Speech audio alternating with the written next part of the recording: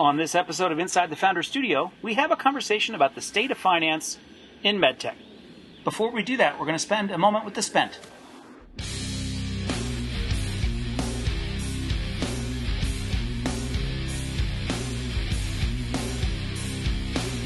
Thanks to the members of The Spent, a band that is virtual and gets together once a year to record new tracks, featuring Kevin and Mark, two guys who met in California in the early 90s. Thanks again, gentlemen. You can find them at facebook.com/thespent. In today's episode of Inside the Founder Studio, we have a panel preview with a little panel of our own, featuring Tara Kochis-Stach of Slone Partners and Jonathan Norris at Silicon Valley Bank. Our conversation takes a deep dive into the state of finance in medtech. All this is part of our ongoing effort to look at emerging company issues in BioCalifornia and several of our podcast series. You can support all of our podcasts on Patreon, and you can find us on Stitcher, iTunes, and Google Play. If you could take a moment to review us on whatever platform you listen to, we'd appreciate it. And to find us on Patreon, go to patreon.com/CA Tech Council. Now, this episode was recorded in advance of an event coming up Thursday, February 22nd at University of California, San Francisco, Mission Bay, where both our guests will be speakers. Just before we get to that, let's hear a word from our sponsors at Nixon Peabody. Nixon Peabody, LLP. We see 21st century law as a tool to help shape our clients' futures. For more information, please visit www.nixonpeabody.com. Tara Kochis-Stach is president of Slone Partners, an executive search firm specializing in the life sciences, and Jonathan Norris is a managing director at Silicon Valley Bank. As a lead-in to this episode of Inside the Founder Studio, we asked Tara and John to introduce Slone Partners and Silicon Valley Bank. First, here's Tara. Slone Partners is a national executive recruitment firm specializing in the areas of diagnostics, laboratory testing, CRO, drug discovery, and of course all of the AI and analytics or machine learning that supports all of those industries. Because we're so narrow and focused by industry, we're broad within them, supporting, of course, all the natural key functions and functional areas like operations, sales and marketing, finance, and human resources.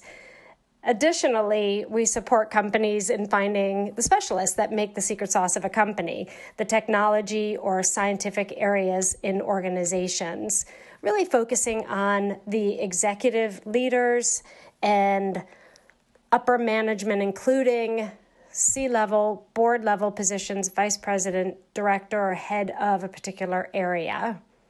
Really partner with our clients to help find not only people who can perform in the role, but also fit the company culture of the clients we serve. We're really passionate about finding the best out there and partnering long-term with our clients to help build amazing companies. And here's a minute from John on SVB.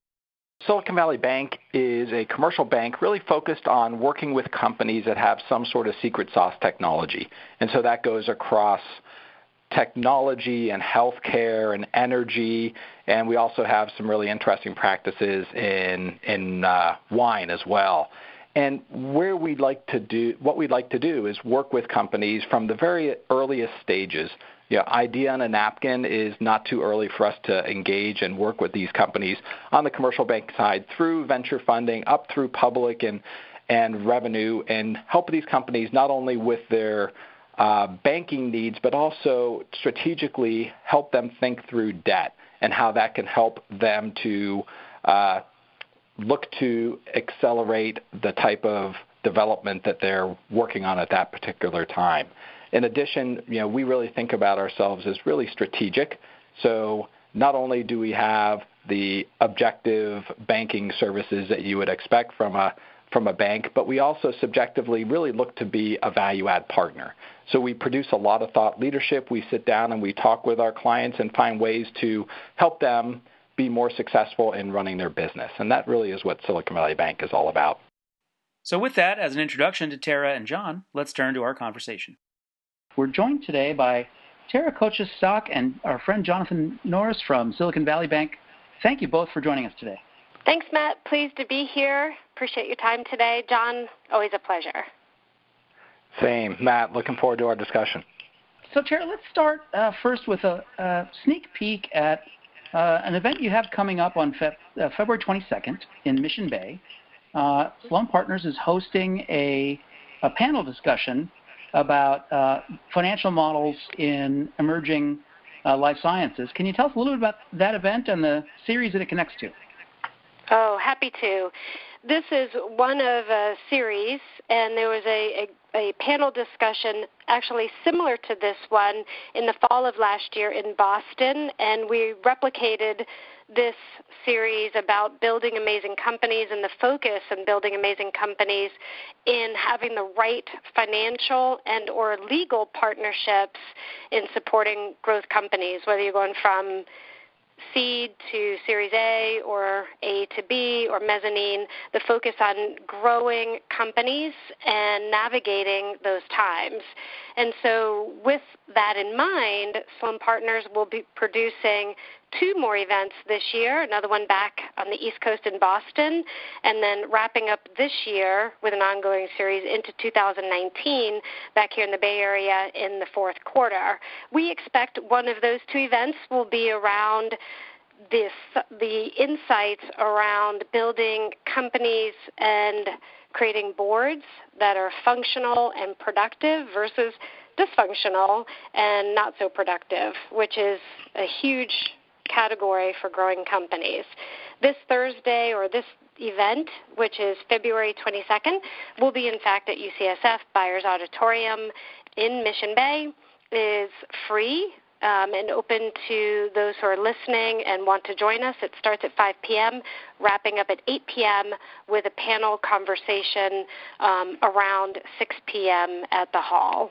And so we look forward to this discussion. It's going to be moderated by Bijan Sahalazadeh from Navamed, featuring our own John Norris, giving insights into what's happening in funding, investments, and exits. Kelly Gardner, who sold her company to Biotechne, Deval Lashkari from Telegraph Hill Partners, Julia Moore from Breakout Ventures, Breakout Labs, and Todd Rumberger from Foley Lardner, and Kyle Wilson from Broad Oak Investment Partners. We're looking forward to it. Thanks, Tara. I think, John, this time of year you're on this kind of speaker circuit, often with some updated annual reports, and this year's no different. You've got some new material. Can you tell us a little bit about what your sort of first look at the 2018 annual report looks like? Yeah, sure. When you look at what's happened within sort of the venture healthcare sector, and I'm really covering 3 different categories. You have biopharma, you have medical device, and then you have tools and diagnostics. You know, it certainly was 2017, when you look back on it, a year of really amazing fundraising in the sector.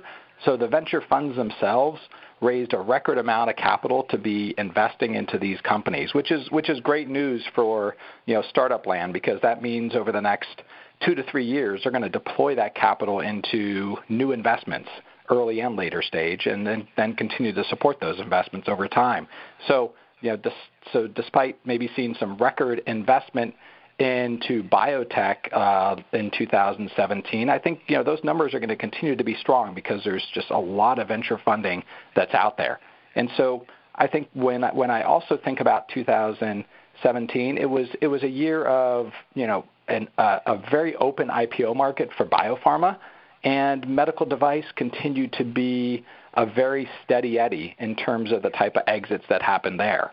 On the DX tool side, it's very interesting dichotomy where you saw a lot of investment into the DX tool sector, and you saw $100 million plus investments into, you know, Guard and human longevity, and then $1 billion fundraising by Grail. Yet on the other side, on the exit side, there wasn't much activity to be had. So lots of investment in the sector, and we think there's going to be some good stuff to come down the road in DX tools, but not much exit activity in 2017, which I think sets it up for a really intriguing 2018, which I think is part of what we're going to talk about on the panel. So pent-up demand a little bit, John. Yeah, very, very much so, but also maybe a question of where do we go from here? Because what we've seen is a lot of investment in the DX tool sector that are in the DX analytics and the DX tests as well as R&D tools, which are sort of the three categories that we look at. Liquid biopsy was a huge area of investment, and we also saw what I think is a really interesting trend of tech investors becoming dominant investors in the DX tool sector. And it just really sort of begs the question when you look at the amount of capital that's been invested in the DX tool sector and some of the valuations that we've seen, which are pretty amazing, which I'll get into more on the panel or the prelude to the panel. But where are the exits going to be for these companies that are valued at some very lofty valuations? Is it going to be your traditional acquirers coming to sort of save the day? Is it going to be a whole bunch of new acquirers? Or do these companies have to decide to go it on their own and go public and build themselves into big companies? That's really going to be the intriguing thing that we see over the next 2 years. Yeah.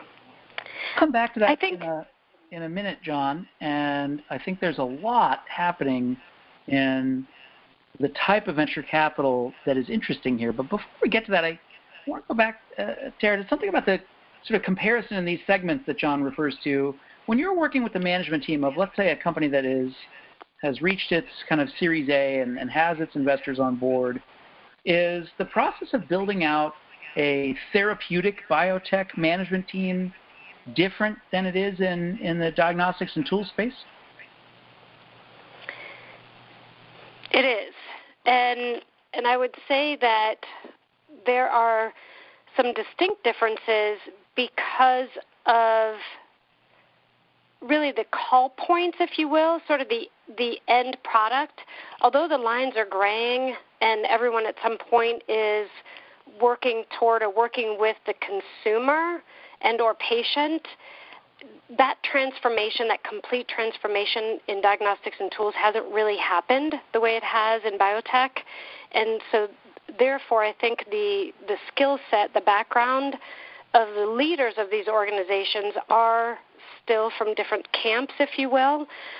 Having said that, the lines are graying, and there's more crossover because of the need for the insights, and I think John was talking about this, and the need for analytics and the demand that's placed on the talent to be scientifically strong as well as business-minded. That's not gone away, and that's a need in all of the industries that we serve. But when we think about the delivery and growth and commercialization of companies, the endpoints are different, the exits are different, and that does put different pressures on the leaders, causing them to still come from different paths of life. In an ideal world, there would be so much crossover, and in 5 to 10 years, I think we'll see more of that. But we're not there yet in terms of the background and skills. They're different, and it has to do a lot with who the end user is of what's being produced and or sold. So, John, I'm going to bring pop culture into this next question. I'm sure you're watching with interest, as many of us are in the industry, that Patrick Soon-Shiong is bidding for the LA Times, and I think the San Diego Union Tribune, which I think would bring a biotech billionaire to a new level of a role in his community. The question I want to ask you is about how biotech is becoming integrated more and more with kind of peers of investors and CEOs and others from other innovative industries. If you were to look at groups like Breakout Labs, which comes from Peter Thiel, the CZ BioHub in San Francisco, and which comes from Mark Zuckerberg, how are you seeing the shape of investment in healthcare changing overall? Well, I think, to me, if I look over the last 2 to 3 years, the biggest change that I've seen is really, one, I think everything sort of becomes it's a big data problem. Especially with mapping the human genome and having lots of data out there, and really I think when I see the emergence of artificial intelligence and machine learning, that's to me is one of the biggest pushes on the healthcare industry in terms of outside pressure. And I think when I look at the emergence of these tech investors coming into healthcare, it's because there is a big data problem, and you're seeing tech investors as well as tech CEOs and people that are really smart with artificial intelligence and machine learning saying, these healthcare problems can be helped by algorithms that help sort through the data and come to conclusions that allow you to do things better, smarter, or cheaper. And so, when I do think about sort of pop culture and the idea of, merging tech with healthcare, there's been a lot of discussion about that over the last 2 decades, but now we're seeing it happen. And when I look at my paper from this year looking at investments into DX and tools, just as an example, the top investor in that category over the last 2 years is a tech investor. And I just, 5 years ago, I never would have thought that would have happened. But it is really the emergence of finding ways to leverage artificial intelligence into the healthcare system. And obviously that's happening on the software side and digital health, et cetera, but it's really making its way into DX tools. It's making its way into drug discovery. It's making its way into sensor-based, non-invasive monitoring in medical device. It really is having a huge impact on the industry. Now, where are those companies going to end up when it comes exit time, and how the investors are going to do in those investments is still to be determined. But I think that's definitely a strong trend that we're seeing in the market. So, Tara, let's talk about how that's changing the shape of the overall industry. There's this kind of reinvigorated presence of technology investors, entrepreneurs, greater and greater overlap of the kind of expertise and executive talent. How is that influence shaping hiring and the availability of talent in the market? Well, it is having an impact, and we're seeing something similar to what John described in terms of it used to be in diagnostics and tools especially, it used to be that there was a bit of a log jam just in terms of computing and processing abilities, right? Today, just as John described, today we're dealing with a lot more of data and information and building insights, trends, and actionable information that can be used in the healthcare community, and making that transference from data to actionable information are people from a broad walk of life. So it could be a pure tech engineer, a full stack or software engineer. It could be a bioinformatics person. It could be a computational person. The point is that AI and digital health and analytics has a broad, sweeping category that crosses from how we buy things on Amazon to our patterns and our behaviors to how we are impacted by our health care. And so to the point where people with that skill set and have the desire perhaps even to take their skills and come out of tech and be part of healthcare. And even, it sounds kind of lofty and goofy, but there's some truth to it, to be part of organizations that are making a difference, that have a purpose outside of retail that is meaningful to someone's life. And healthcare provides that vehicle where the technology has arrived, the need is there, the skill sets are there, and now there's more crossover.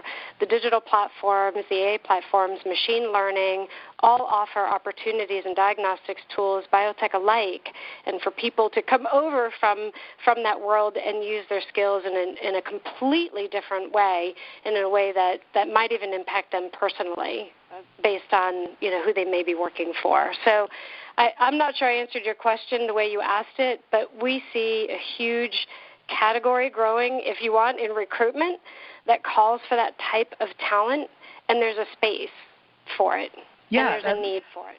Something that you hinted at there, Tara, that I really would love for you to tease out if you can a little bit is there a difference anymore in the CIO that gets hired to work in a tools company or digital health company as opposed to that at a kind of an emerging analytics startup in pure tech? Oh, absolutely. Absolutely. And it really has to do with the vision of where we're going to go and working backward from there. So regardless of the type of company, whether you're producing a drug, a diagnostic, or a tool, when you push the fast forward button and you look at what needs to be done in that company for them to achieve their goals, and you look at the skills required, I don't know the actual proportions, but my guess is 7 out of 10 may not require healthcare or diagnostics experience outside of understanding payer models, the regulatory environment, because there are some specifics and there are some potholes that can be stepped in if the person or the team, the executive team, doesn't have enough knowledge in those areas to truly be successful. But more and more we're seeing CIOs or people from that walk of life come from outside the industry and really make a huge impact, because now we're looking at user experience and other aspects of interfacing with data that previously might not have received as much consideration. Not always, but more and more there's a shift toward looking at the end, with the end in mind, and working backward from there. That approach really lends itself to understanding the background of the person, and more that person is not necessarily coming from traditional diagnostics. And in fact, people with enough understanding of the regulatory path might bring new ideas and new ways in thinking about data and how consumers or patients access their information versus traditional pathways. So, John, there's some really interesting, I think, context for all this. The business model in diagnostics and tools maybe 2 generations ago was attractive to investors as part of their portfolio because it was quicker to build, quicker to product, quicker to exit. And with all this capital outlay and the heavier computing and the heavier equipment, that might be less true today. Has that changed the mix of, M&A and IPO exits, or the overall business model from the kind of runway that you need to keep one of these companies growing into maturity, or that you might actually want to build an integrated diagnostics tools company that's going to stay independent and freestanding long term? Yeah, I think things have changed. When I think about the 3 categories that I lump DX tools companies into, and again, that's based on talking to a lot of people and looking at a lot of companies, but you really have sort of your DX test companies that are sort of your yes/no test. You have your R&D tools, which are typically the companies that are selling into big pharma and academia, and then you have DX analytics, and a lot of that is related to digital health. There's a lot of software companies that are in there, but it's really about trying to look at and dissect data into actual information that helps the doctors do their work. But if you look at the straight DX tools side of the ball, I think really where the struggle has been over the last 5 to 8 years, it's been on the commercial reimbursement side. It's not necessarily getting your test out into the commercial world. It's getting coverage of that test. And that has been a real challenge. And I think we've seen that a lot of these companies have had to raise a lot more money than they thought in order to bridge the gap of getting from a commercialization to an actual commercial reimbursement coverage. And that's been a real challenge. So those are the companies that I think have struggled over the last few years. I think R&D tools, on the other hand, because of the lack of FDA oversight and the regulatory pathway, those companies have seemed to be the ones that have exited the best over time. And I think this DX analytics category, which to me is kind of an emerging category, is really where there's a huge amount of upside. Because when you think about what these folks are doing and where the end game is, it could be as a standalone public company. It could be as a part of big pharma or somebody along those lines. But it could be absolutely a part of a big tech company's healthcare footprint integration. strategy. And so I think there's interest level in all three of these. I think it feels like DX tools, we're starting to get a little bit more clarity on action, and the time frame to get commercial reimbursement is starting to close a little bit. But I think DX analytics presents the really most interesting question on who's going to be acquiring those companies, and R&D tools continue to be pretty stable. So that's kind of how I see the market over the last few years, and obviously things will change as they always do, but really interesting category. John, this is the part of the podcast where we fast forward over any analysis of the direct-to-consumer segment. I think the last time we talked to you about this stuff was about 2 years ago, John, and I believe at the time we sort of hinted at the fact that Google and Apple were coming back in. Does their presence change that kind of M&A lens that you use? Well, I think this is the corollary that I put out there, and I don't think it's a perfect corollary, but I think it's interesting. When you go back about 5 years, you can see that biopharma corporate venture capital was really doing your Series C and D type of investing, and at that time they switched. They decided they were going to outsource their research, and they were going to invest in early-stage biopharma venture-backed companies. So they started doing Series A and Series B investment, and within a couple years, you started to see M&A pick up in that same vein with a lot of early-stage M&A.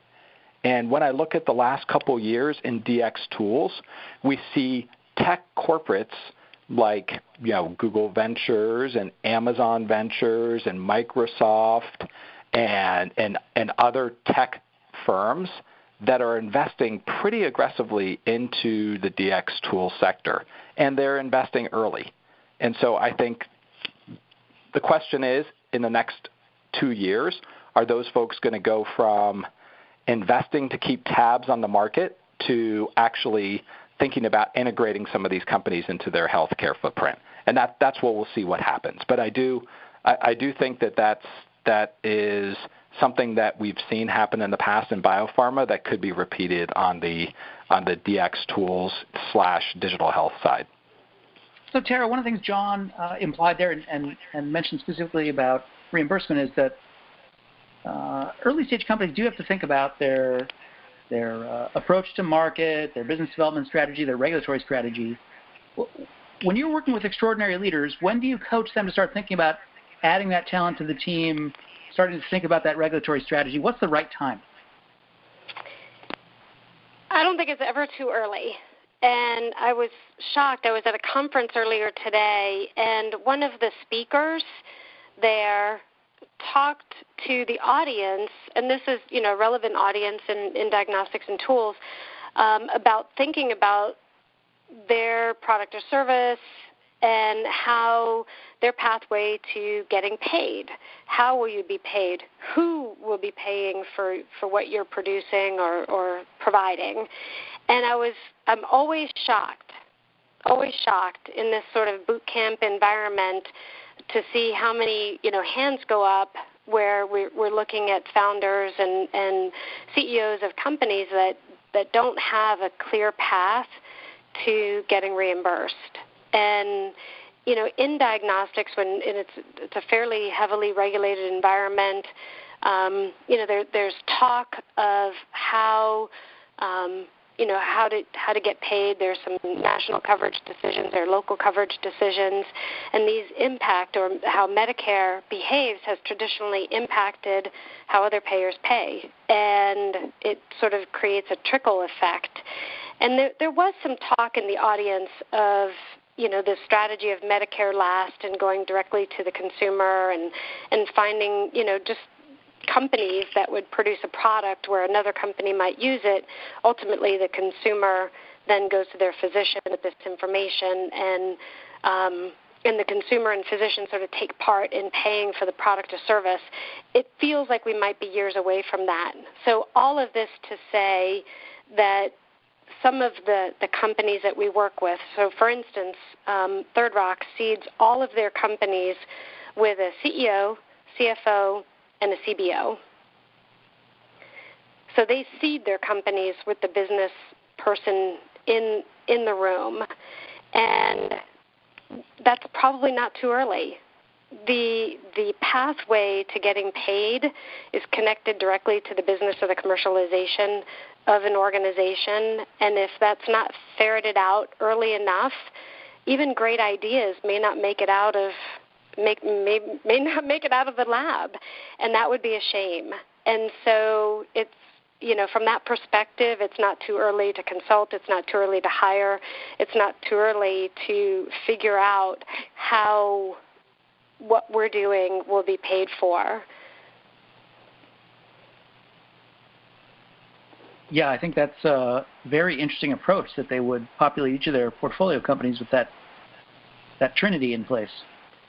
They do, and it seems to work for them, and it may not be for everyone. We work with just as many companies on the executive search front where, they will have that sort of figured out through consultants, and then hire somebody who works for the company to really create a strong commercialization pathway and leverage the work of others done before them. But the point in that case is that the pathway to payment has been established and is clear. And it's a really important part of figuring out the company's overall strategy, and it's not ever too early to bring someone in for that conversation to make sure there is a clear path for payment. Okay, so we're going to use our crystal ball now, John. Obviously, the economy is hot. The Bay Area economy in particular is right around full employment. If you're looking at the year ahead, how is the pipeline going to go? How do filings tell you that it's going? What do you see in 2018 from this point? Yeah, if I just look at the investment environment, like we spoke about before, there's lots of venture capital out. Funds have been aggressively fundraising, so there's capital out there. On the exit side, when I look at the IPO market, especially for biopharma, the pre-money valuations that we're seeing for these companies is really quite nice. It's actually at the highest point that we've seen over the last 5 years. So, with an impending up round possibility for a lot of these companies and a lot of crossover investment in private rounds that have happened over the last few years, I think the IPO market will continue to be fairly strong.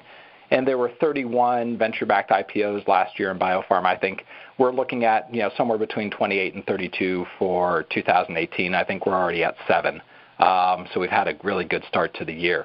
Device, I think, is harder to find an IPO outlet, but M&A feels like it continues to be really strong. And actually, the M&A for innovative PMA/de novo 510K type of products continue to be very strong. And I think, those are the companies that seem to be getting the best return on investment in the quickest time, even though when you think about that versus your traditional 510K, it takes longer to get to approval, but a lot of those companies actually are getting acquired before approval. And then when you look at the crystal ball for DX tools, there's some fairly good companies that have some revenue, and maybe there's some IPOs to be had in the sector. We haven't seen much in the last couple of years because the IPOs that we saw in the DX tool sectors a few years ago didn't perform really to expectations. So, but I think there's some really interesting technologies that show some growth that could end up getting out into the public market. And I think, frankly, at the valuations that you're seeing with some of these companies, that's really the way to go, is to raise money in the public market and just keep going and really build yourself into a big company. So I'm feeling pretty bullish about where the exit pathway is for all three sectors in 2018. Flip side of the same coin, the Bay Area, San Diego, Orange County, some of these markets are at full employment. What would you define as overheated, if there is such a thing, or does this continue, and do we continue to find the right people in the right places? Yeah, I mean, it's really hard to it's hard to say it's not at least what you would say is maybe a little bit frothy or overheated because of the amount of capital that's out in the market and the fact that there was a record amount of investment in biopharma last year. what I look at is one, if the IPO market continues to stay open, then that's, an optionality for these companies between M&A and IPO, which allows there to be a lot more activity on the exit side. If the IPO window closes, that could be a little bit of a challenge. But what you worry about in the market is valuation. You look at valuation, and then you look at where traditionally exit values are. And so if there's anywhere that you get a little bit nervous about in the market, I think, is you continue to see valuations go up, but you don't necessarily see exit values go up substantially. That might change this year. We might see some big exits, and actually, frankly, Impact Biosciences, I think, is the one that went out in January of this year with a $1.1 billion upfront in biopharma. So that certainly got the year started off right on the M&A side. So I think I'll just be looking at the trends around an open IPO market, as well as figuring out if repatriation has any effect on M&A for this year, which it feels like it should. Those are sort of the things that I would look at as indicators of whether things are being overheated or whether we're heading for tougher times. So Tara, I think from the human capital part of this equation, the last time we had this issue, I think, in life sciences in California's big life science clusters, maybe in about the mid-2000s to late 2000s, we reached a point where there were certain job categories that might have stayed open for 400 days, and that was a red flag. Do we have difficulties like that now, or have we gained efficiencies enough in finding the right talent that if you have to import somebody from Florida or Texas, you can do that if you need the right kind of product person or clinical person? I think there are two ways to answer that, Matt. One is the unemployment rate is low. If it's a buyer-seller market, it's a candidate market right now, and so you said it, and it is true. And it's not just in California; it's all over the United States as it relates to talent in probably all across healthcare, specifically diagnostics tools and life sciences. Having said that, California has its own challenges, particularly the Bay Area, in terms of cost of living. So, Florida has some nice benefits from no state tax, and Texas enjoys that, and a few others. So looking at recruiting people from outside of California poses a great many challenges, and one of which, or top of that list, is just the cost of living. And what makes it challenging isn't that people, aren't willing to do it. They may not have a choice. And companies may not be able to pay enough for that position to compensate for the changing cost of living. So if somebody is earning $150,000 or $100,000 in Florida today, they need to earn nearly $200,000 here in California to enjoy a similar quality of life or lifestyle. And that becomes untenable for growing companies where cash is king, or any company for that matter, because then now they've created a different problem internally with their existing team and equity amongst the people who are already there and maybe in similar level positions. So California has a unique challenge around recruiting, around finding the right level person, particularly for a growing company or a company that may be looking at IPO. Their heads down. And, in all of their core business, in all of their core departments, operations, finance, sales and marketing, and human resources, they're head down. In the technology areas of their company, they're innovating and pushing product out or services out. And so attracting people from outside California requires a deep dive into the talent out there, depending upon the level person that you're seeking, because in a growing company, the work has to get done. And so finding someone who can actually do the work, who wants to be here, who has that blend of science and business and can really propel a company forward can be challenging. And having, quite frankly, having a company with eyes on it that can see, who's the best out there and how do we attract this person really comes in handy under these circumstances, because it's no longer who can we find or who's in our network, or who do you know, but you're answering an entirely different question about who's the best out there and how can we attract and hire that person.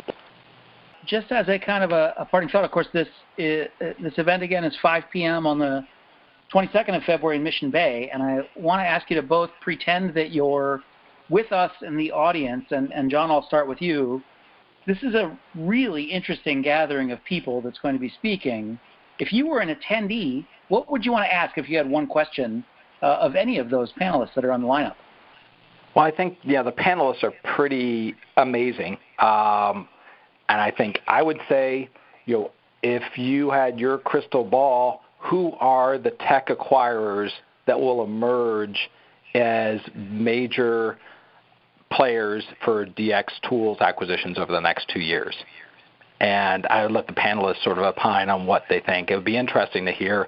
I don't want to say what I would think. I'd say let's let the panelists speak and figure it out from there. But I think it would be an interesting one.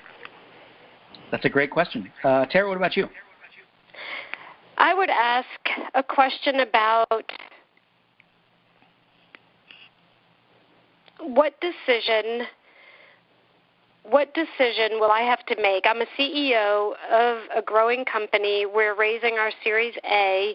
What decision will I have to make in the next 12 to 18 months, panel, that I'm not thinking about today that I need to be?